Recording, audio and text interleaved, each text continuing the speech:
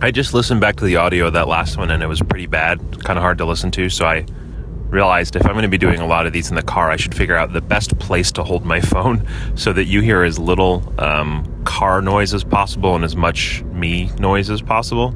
So this episode is purely dedicated to being an audio test. So right now I'm holding the phone with the microphone basically right up to my face, not cupping it or anything, and it's kind of like perpendicular to the front of my face.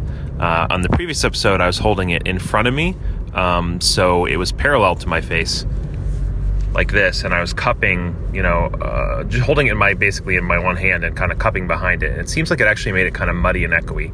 So let's learn together, friends, what's the best recording posture in a car for a phone for Briefs FM.